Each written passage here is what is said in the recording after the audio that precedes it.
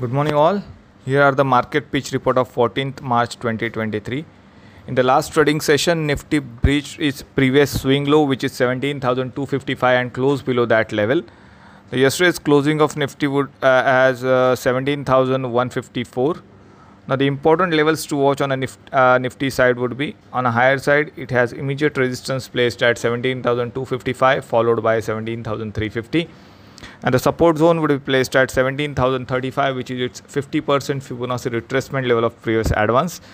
Below that, 16,900. On the Bank Nifty front, Bank Nifty yesterday closed at 39,564 mark. The resistance zone for the Bank Nifty would be 40,000 and 40,450. On the lower side, it has immediate strong support placed at 39,100. Below that, 38,850 mark. The action point on Nifty is sell Nifty around 17,220. The target price would be 17,100 and the stop loss level should be placed at 17,275.